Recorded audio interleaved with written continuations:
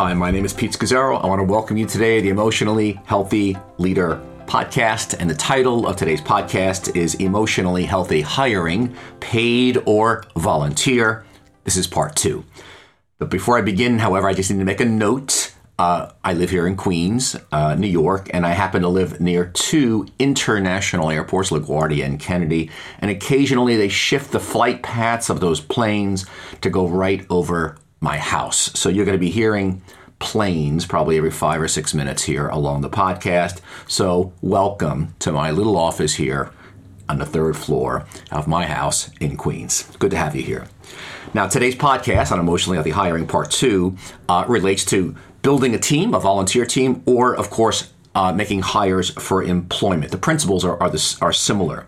And it's perhaps the most difficult part of leading or pastoring a church or a nonprofit in the marketplace, even the marketplace as a Christian, is hiring people. And the reason is because as we hire, it's actually revealing a large window into the depth of our own maturity, our own interior lives, our being, our depth, or our shallowness, of course, of our spirituality and our relationship with Jesus. Is really touching on profound issues. And so the way we do hiring or build a team, the pace of it, the process on which we select and develop people or don't develop people says a lot about our theology and our trust in God, as we began to see last week in part 1. Now listen, you can Google articles about hiring or building teams. You can even take an MBA course on it. You can read books on it. But what I'm getting at here in emotionally healthy hiring is the application of a deep spirituality, a transformative discipleship model that we call emotionally healthy discipleship, really doing it out of a biblical or a theological paradigm. Things like be before you do and slow down for loving union with Jesus and lead out of your marriage, or the place or singleness and the place of the contemplative and being still and silent before God, his sovereignty, etc. So my qualifications for this podcast is that I have over 40 years of mistakes and bad decisions. I've also made a few good ones as well. But definitely in the last 15 to 20 years, I've made great progress. And actually, I wish I heard this talk from part 1 last week and this week when I was in my 20s, 30s, or early 40s. So last week, we touched on 7 principles, and I encourage you to go back and listen to part 1. We talked about test running before you commit. Don't hire on potential alone. Expect a 4-year runway. Understand your power as a supervisor or a boss. Include multiple people in the interview process, diligently follow through on references, and approach hiring as a discernment process, both for you and for them. So today, I'm going to launch into the remaining 6 principles and talk about them with you. It's quite a bit, these 13 as a whole. So let's launch into today. Number 1, take into account their season of life and yours. Take into account their season of life and yours. In other words, people come to us at a certain point in their journey of life and their journey with God. And it's very important that you take that into account. So, for example, I can think of someone who came to a friend of mine who, this fellow had worked in higher education for decades and had a vast institutional knowledge of how to build a university and all the complexities of that over decades. And now he was in his mid-50s and considering a transition to an executive pastor role. And it just was important that my friend take that into account, that he didn't feel a particular call to be an executive pastor. He could do it, obviously, but it was just taking that into account in his final decades of his life, his good stewardship of that and where he was in his journey. I can think of another instance where I didn't take it into account, and it was a young person in their actually early 40s who was looking for an opportunity to really build something. They had been consistently in a 4th or 5th chair in an organization, was going to have a chance to be in the number 2 chair and build. They were coming into possibly something like an EH discipleship where they could build something as a number 2 person but I wasn't looking to build anything or anything large at all that they wanted to get their teeth into. And I realized she's in a different season that I'm in my own life. And so it wasn't a good fit. I know many folks who launch people out to be pastors in church plants or hire folks as pastors in churches, but they're really young. They're in their 20s. Perhaps, or early 30s, and they're just kind of trying on vocational pastoring. They're not sure. Well, it's really important to take that into account, the season of their lives, versus another person might be in their late 20s or early 30s, and they have a genuine vocational call for life to be a pastor leader. Because if you hire someone who's just kind of checking it out, you put them in a position of influence, and then if they find out after 3 years, I don't really want to do this anymore, or 5 years or 7 years, and then they move on, well, you've got yourself a situation here that's very difficult. So in terms of stability, I underestimated this thing of taking into account people's seasons of life to my detriment in the early years, because people would come to New York, want to be in leadership. They'd leave where they lived, whatever part of the country, their community, and they come with their spouses often and children. They're hitting a new place like New York and new educational system. And it's one thing, the romantic part of moving to New York and being part of what we were doing here in a multiracial context. It's one thing to come for a year, 2, 3 years, even 5 years. It's another thing to come and live here for a couple of decades. People came with illusions. And their season of life, they were young and just starting out as families, and many of them did not stay, and it was disruptive. It was difficult. And I also came to the place realizing I'm at my own journey with God, and there were times when I would come into something, where am I at in my journey? So, for example, when I was in my 20s, I went on staff with InterVarsity Christian Fellowship, and my role was to plant new Christian fellowships around New York and New Jersey. And I was so excited because this fellow brought me on, hired me, and gave me this opportunity. Here's 4 colleges or universities, go and plant Christian fellowships there. I loved it. There was little supervision. I think I saw him 5 or 6 times over a year. He gave me total freedom. There wasn't really any development, kind of just on-the-job training, but I loved it. That's where I was in this season of life. But I can think of 2 or 3 other people that came on the same time I did with pretty much the same job description, but their season was they were also in their 20s, but they wanted to be mentored, they wanted close supervision, they wanted direct guidance on what to do. That was a season they were in, and they ended up quitting. Just when they left, they were very bitter and very angry because of their expectations not being met. Okay, so that's number 1. Take into account the season of life they're in and you're in. Number 2 is every person you hire, principle-wise, every person you hire deserves an investment of time, energy, and money. This is a core part of what it means to be a Christian leader. What makes us, I think, quite different than perhaps the secular world is that we develop people like Jesus. We follow Jesus and his modeling of the 12. He invested in a few. That's core to what we do as leaders. In other words, especially our team, we're resourcing them. We're thinking of them. People don't come to us fully formed. It's never happened to me in my lifetime. You hire someone or bring someone on your team as a volunteer, and they're fully formed on what to do in that role. Even if they come with great experience, they have to learn your unique culture and ways of doing things. I didn't do this in my early years, and I paid for it dearly. Often not right away, but later, because I was just so happy. I just wanted relief. Someone was here to do the job.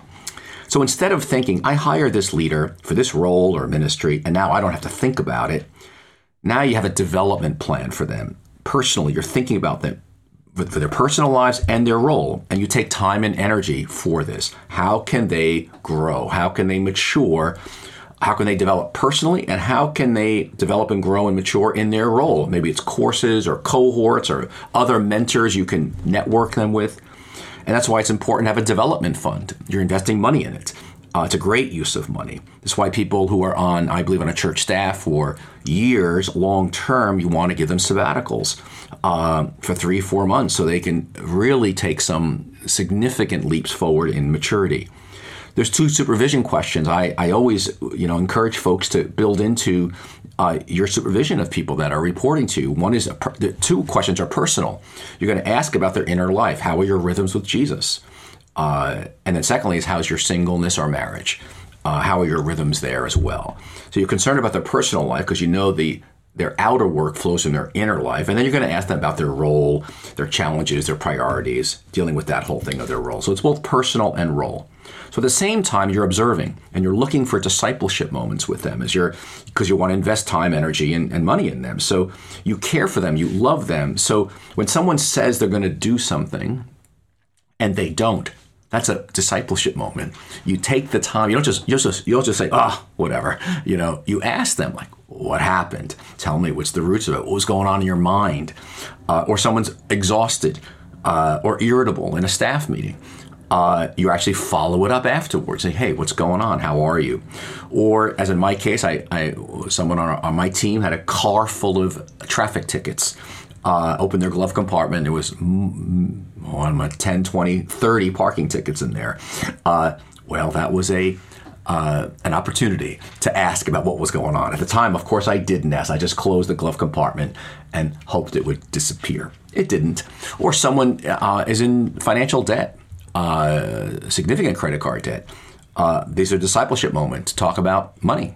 And, Luke 16 and how we steward our finances and is what enables us for God to entrust us with true riches and, again, resource them to get that area of their life under control. But you're looking for places they can grow. At the same time, it can be very difficult.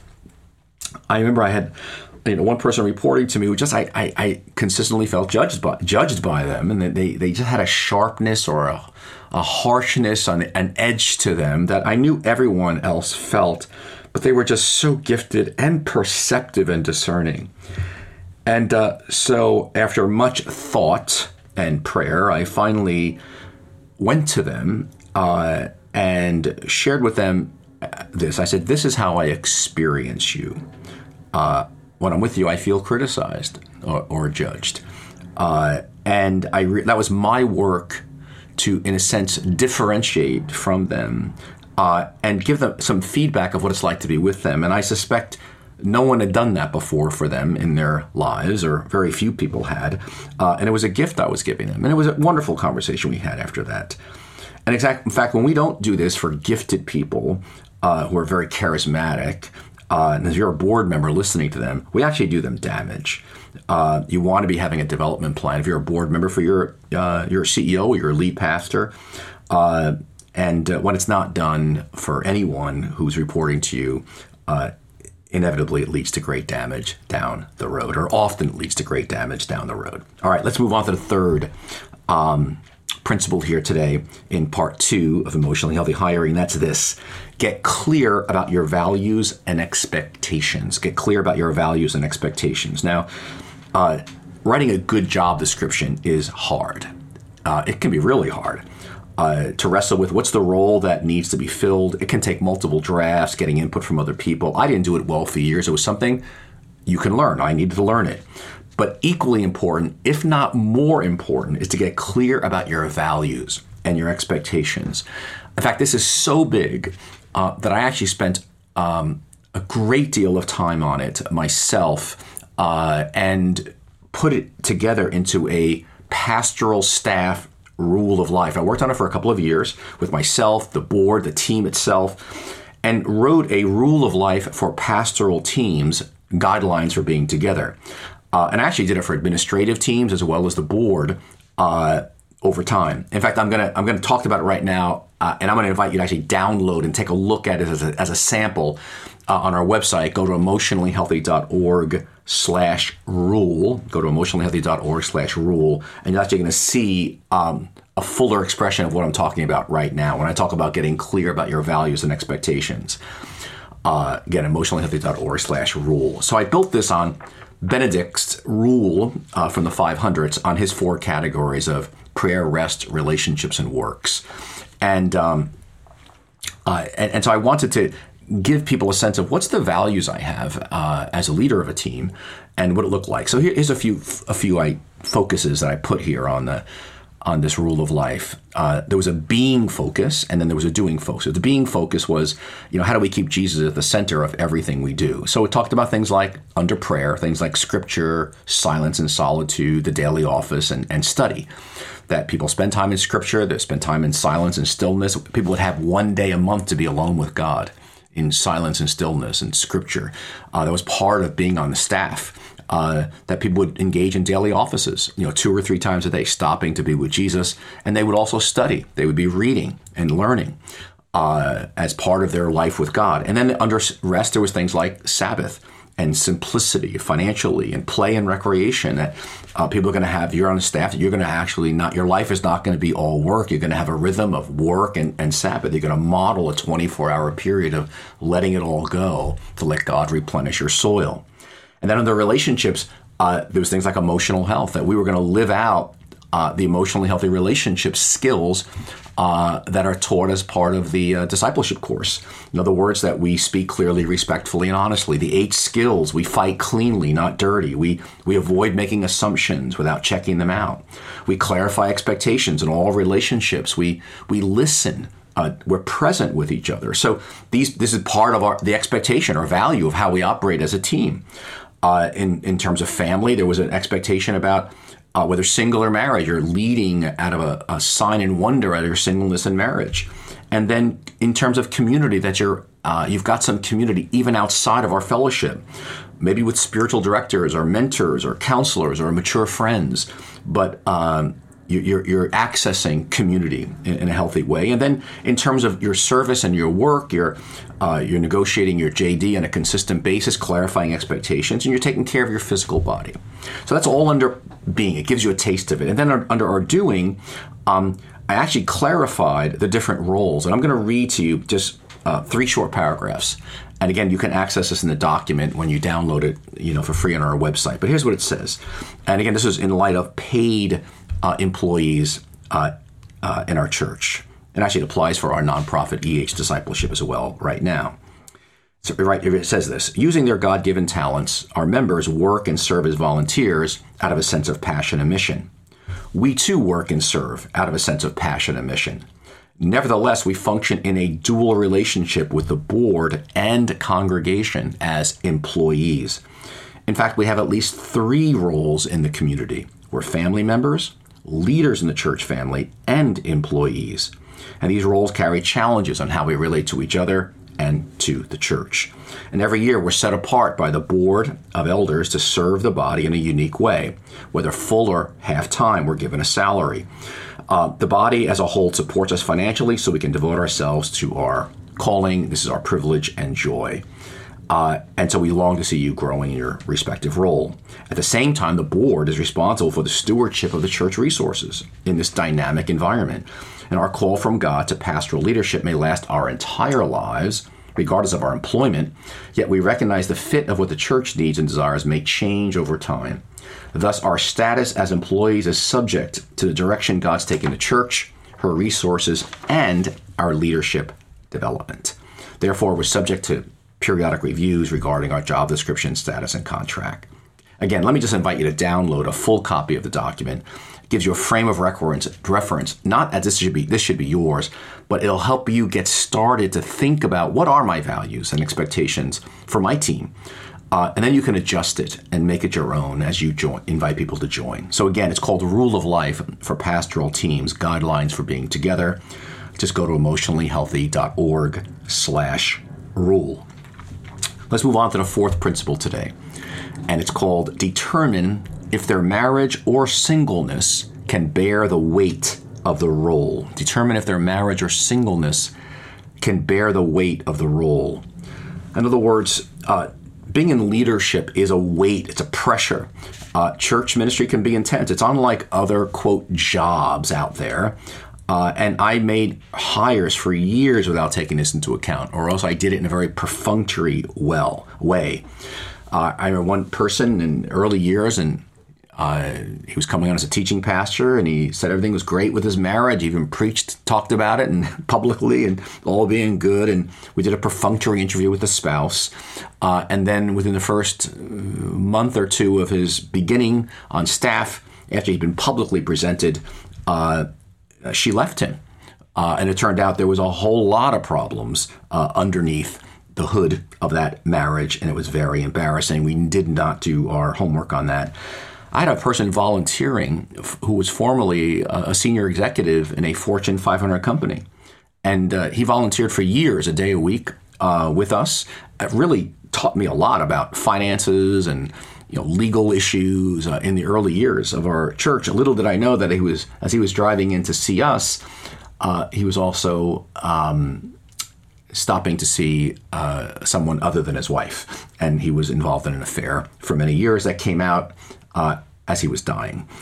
Very embarrassing. Again, I wasn't asking hard questions because he was older than me, and obviously he had a lot of resources financially that I liked having around, but it was my bad not asking those kinds of hard questions. And again, there are times I've had spouses, married folks with small children, and it wasn't the season of life for them to be on a church staff. Just the nature of how many kids they had, their spouse's needs, that it wasn't a good fit to be out nights, et cetera, et cetera. And so that's got to be, looked at. And sometimes spouses are living separate lives in a really unhealthy way. That's got to be looked at. And again, I've had situations where a person's had a difficult marriage, but at least they were in reality. They were doing their part in it. So it's such a large issue that we actually began to require that people, as part of their hiring process, would see a professional marriage and family therapist that we worked in conjunction with. He would give us a sense that their marriage or singleness could bear the weight or pressure of the role they were entering into, again, depending on the role. Very, very helpful. All right, fifth principle is this. Don't rush to fill a vacancy with the wrong person. Don't rush to fill a vacancy with the wrong person. It is better to leave a position vacant than fill it with the wrong person. Oh boy, I know I've done it. Out of impatience, primarily. In fact, I started making a list. I had a list of 8 times I did it, and I did it within 3 minutes. I didn't spend any more time on it. But it's, we settle because we want it filled so badly. And we end up, as I did so often, like Abraham, instead of waiting for God's promise, after 11 years, he just had a child with Hagar, and Ishmael was birthed. He was 86 years old, and yet God used it for good. He always does. But there was so much pain. I know that pain well. Scripture is really clear that a prudent person thinks long-term and plans. They're not hasty. The wisdom of the prudent is to give thought to their ways, Proverbs 14:8. The plans of the diligent lead to profit as surely as haste leads to poverty. Haste leads to poverty.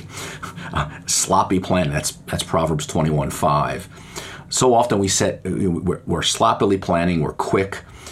We have unrealistic goals and timetables that we set in our own brain, and then we just move quickly. Here's what happens. When we rush to fill a vacancy and the wrong person gets in there, there's no longer space for God's person to emerge, or even a different configuration for the team that you were building or thinking about building. I've done it right a few times where I've given God the space, waited, and the right person has emerged. It rarely happened quickly. And I've had one situation in particular where the position was vacant. I kind of kept my pinky in it as waiting, and then a volunteer emerged, a super high capacity volunteer who ended up on the organizational chart, not paid, and did an incredible job for a number of years. The principle is this: God's not in a rush. We wait on the Lord. We can relax. I love Psalm 130, and this is worth memorizing, where David prays, "I wait for the Lord, my whole being waits. And in his word I put my hope. I wait for the Lord, more than watchmen wait for the morning, more than watchmen wait for the morning." Wow.